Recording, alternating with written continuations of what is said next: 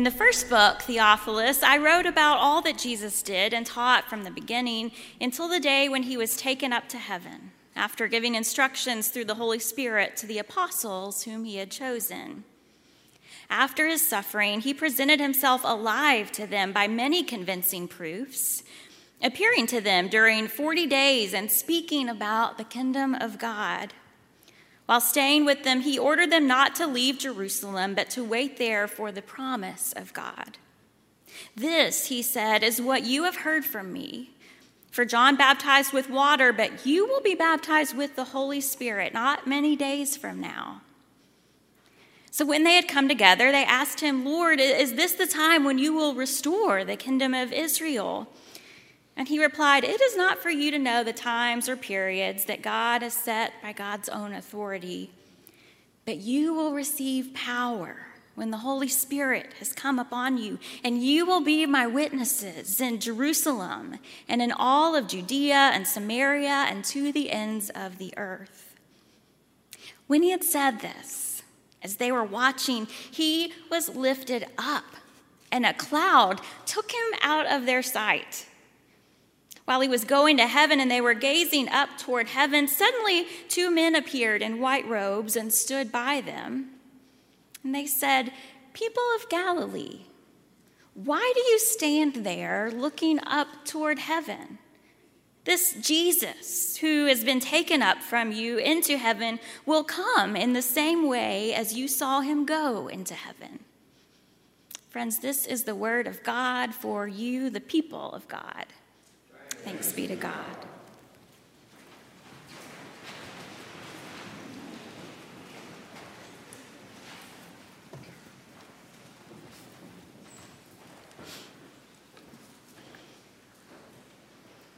And now, gracious God, in these moments, may the words of my mouth, may the meditations of all of our hearts together in this place and in all places be found pleasing to you.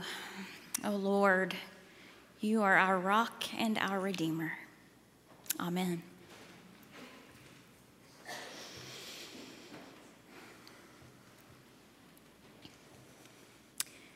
Eliana Cruz Torres was excited to play her last softball game of the season tomorrow. She was nervous but hopeful that she would make the Uvalde All-Star team this year. Alethea Ramirez loved to draw, wanted to be an artist one day. She recently submitted a drawing to Doodle for Google to submit her artwork to be featured on their website. And there were still balloons up at Alethea's house this week from her 10th birthday party. Jose Flores was always full of energy. He wanted to be a police officer when he grew up because he wanted to help protect others. In a photo his grandfather kept in his wallet, Jose has a beaming smile and is wearing a t-shirt that says, "Tough guys wear pink." McKenna Lee Elrod was a natural leader and loved school. She collected fidget toys and loved hiding secret notes around the house for her family to find. Her aunt described her as a light to all who knew her. Rogelio Torres was known for being intelligent, hardworking, and helpful. It's said that his smile could light up a room in an instant.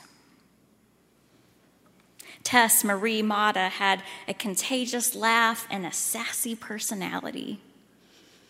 She loved Ariana Grande, cheering on the Houston Astros, and getting her hair curled.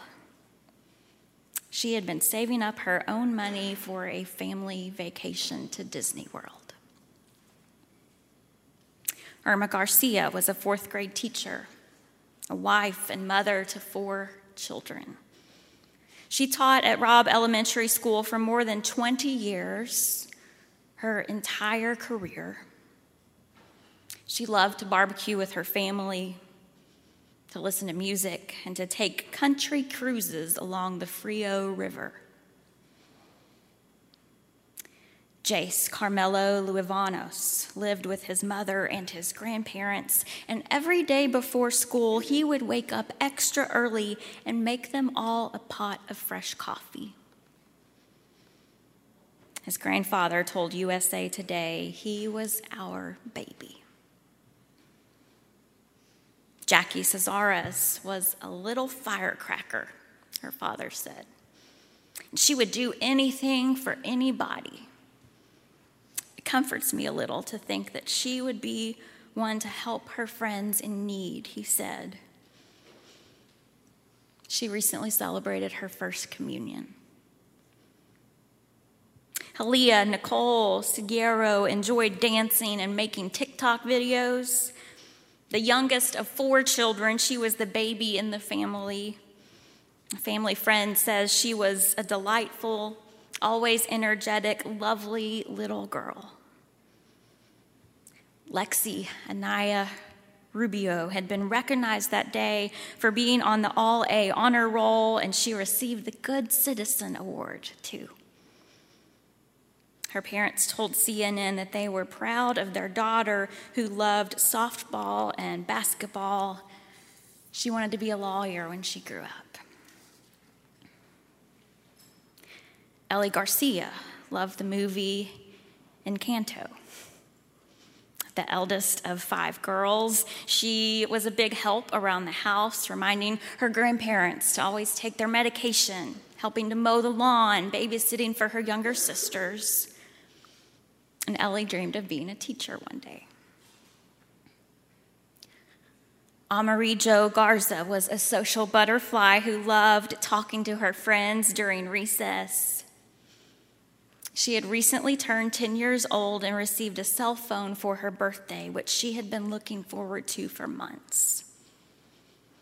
And she pulled it out of her backpack on Tuesday to call for help.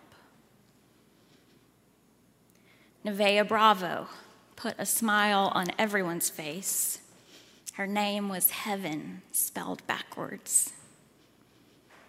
Xavier Lopez was looking forward to another summer full of swimming and activities. He was a bubbly, loving child who loved dancing with his mom and his brothers. His mother told the Washington Post he was funny, never too serious, and his smile, that smile I will never forget. Layla Salazar loved to swim and dance to TikTok videos. As an avid runner, she won 6 races at her school's field day. And her father said that as they drove to school every morning, the 2 of them would sing along to Sweet Child of Mine by Guns N' Roses. Annabelle Rodriguez loved school and hated missing class. She was always curious and loved learning about her family's carpentry business. She adored her family's 2-year-old dog, Petrona, and she wanted to be a veterinarian one day. Miranda Mathis was a bright girl who was fun and spunky, said a family friend.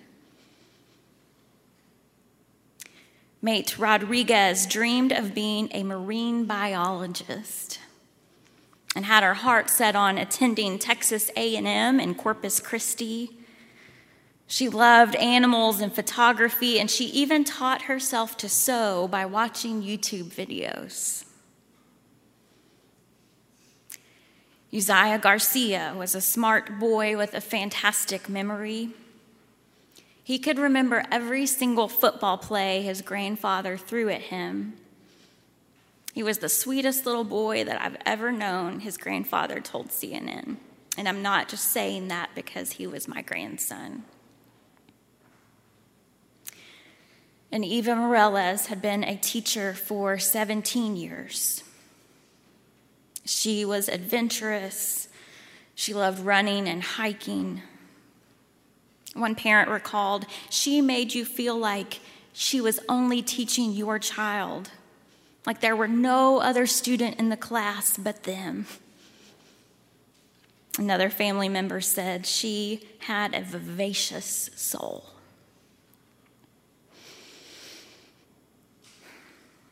This is the day in the church year when we traditionally remember Jesus' ascension into heaven.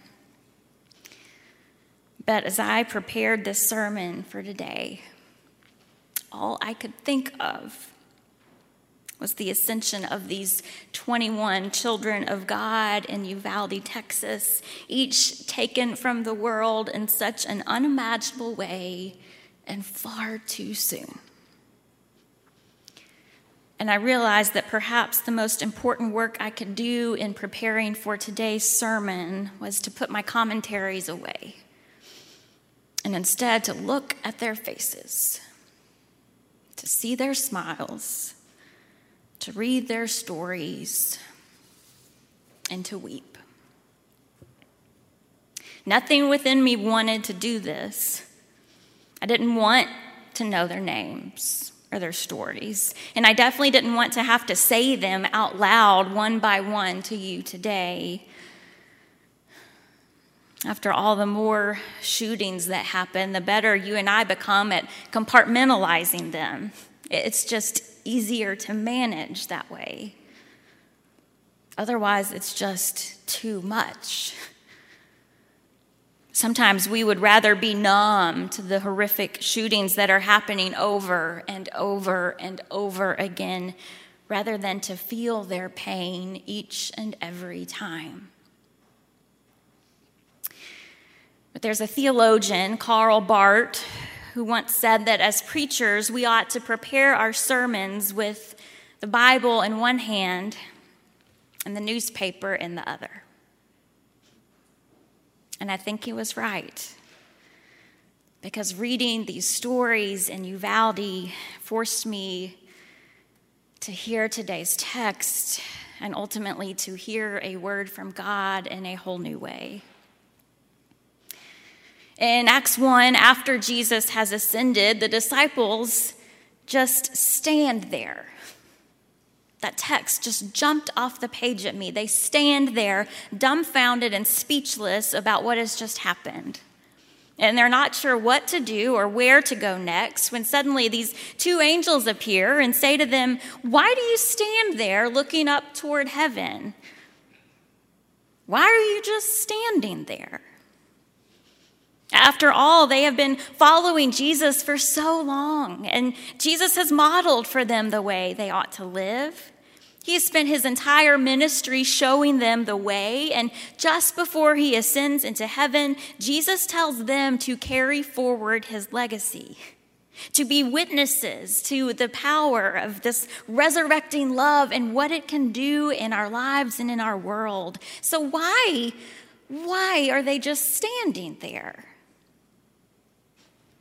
As Matthew Skinner writes, this text shows us that heaven gazing with increasingly aching necks is not the work of true disciples of Jesus. Real disciples head for the places of Holy Spirit power, a power that will make them witnesses of the one who has come to release captives, to pay special attention to the marginalized of society, to see places where oppression is rampant and to speak against it. In short, to proclaim the gospel that includes the announcement of God's good favor for all people.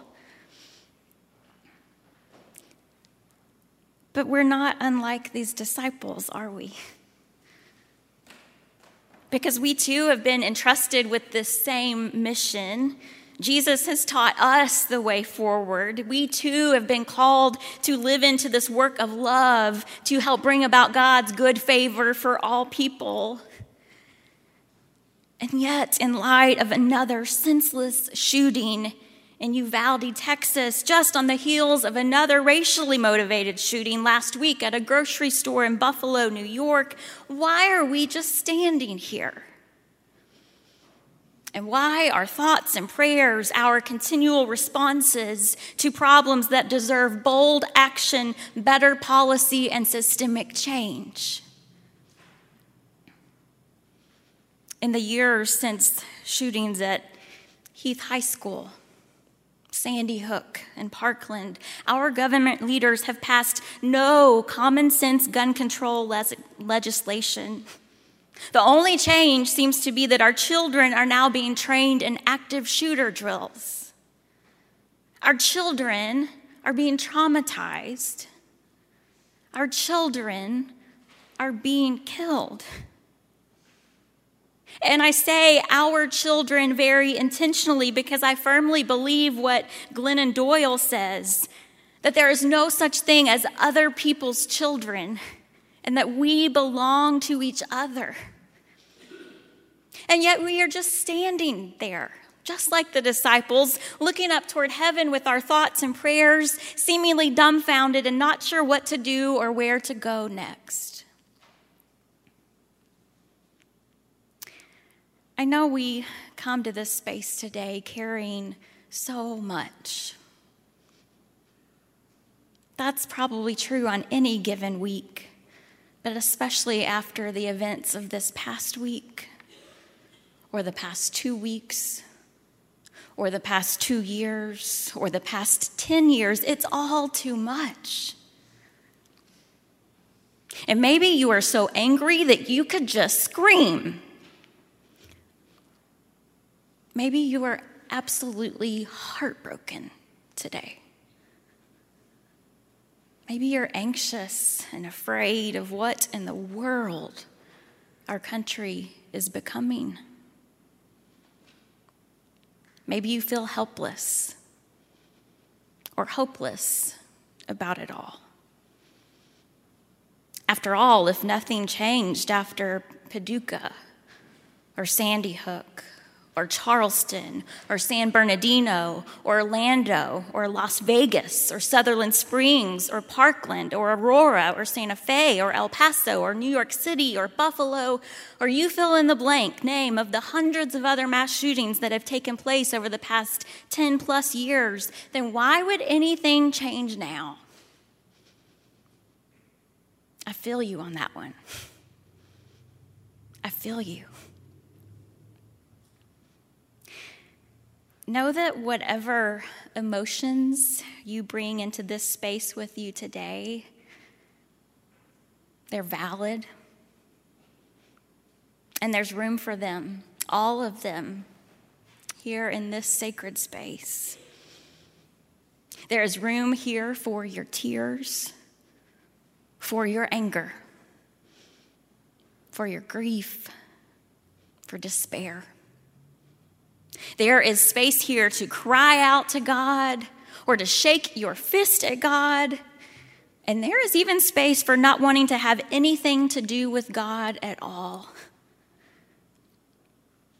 I actually believe that God shares some of these same sentiments with us too.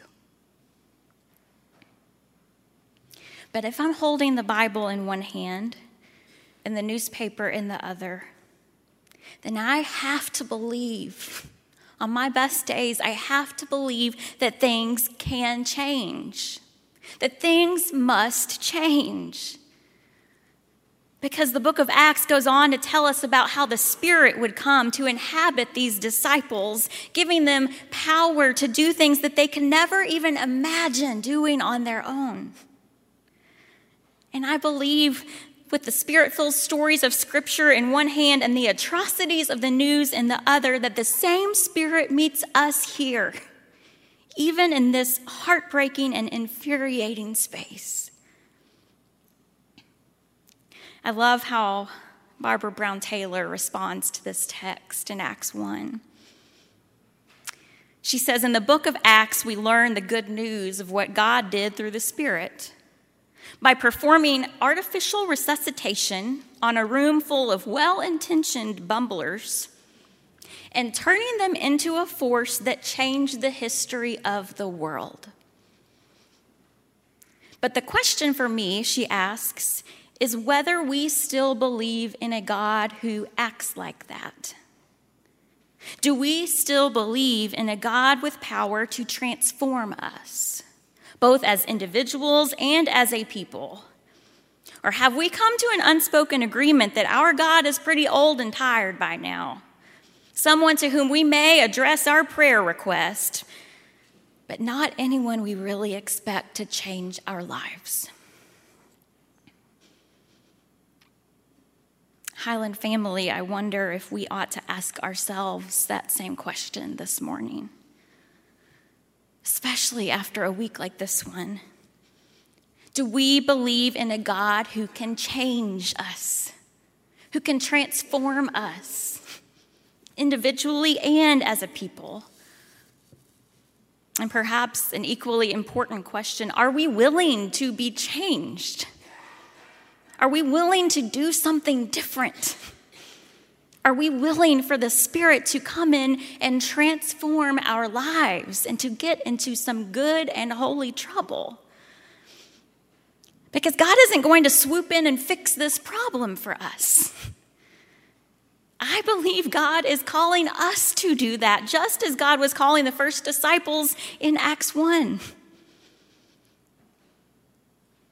The question is, by the power of the Holy Spirit living and breathing and moving within us, are we willing to change?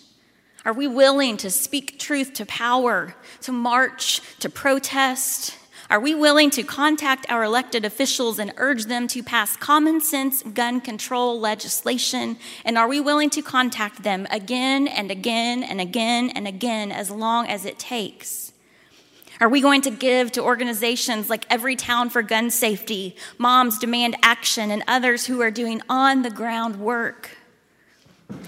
Are we willing for the Spirit to transform us in this hard and holy work of love?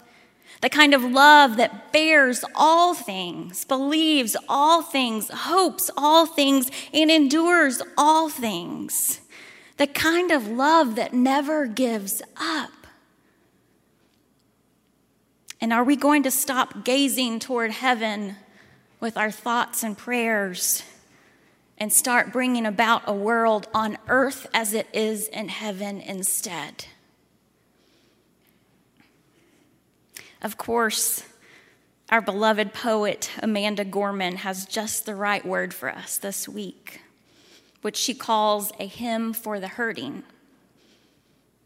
In just 3 days of posting her poem online, she has already raised over $1 million for Every Town for Gun Safety. And she writes this: "This alarm is how we know we must be altered, that we must differ or die, that we must triumph or try, that while hate cannot be terminated, it can be transformed into a love that does not die. And so may we not just grieve but give, may we not just ache but act, may we choose our children over chaos, may another innocent life never be lost. Maybe everything hurts, our hearts shadowed and strange, but only when everything hurts may everything change." And as Easter people, friends, we are invited not only to believe in change, to believe in resurrection, but to live it out. I mean, this is where the rubber meets the road. The question is, are we willing to make a change and to live it out? To bear witness to what the power of God's resurrecting love can do, and to invite that power to empower us. This is the last Sunday of the Easter season, but I want to return to something I shared on Easter Sunday this year by Clarence Jordan. He says, "The ultimate proof that God raised Jesus from the dead is not the empty tomb, but the full hearts of transformed disciples. The crowning evidence that he lives is not a vacant grave, but a spirit-filled fellowship, not a rolled away stone, but a carried away church." Highland, I think it's time. I think it's past time for us to stop standing there and to start getting carried away. And so may we get carried away in the work of love. because we belong to each other, and there is no such thing as other people's children. I hope you're ready. Amen.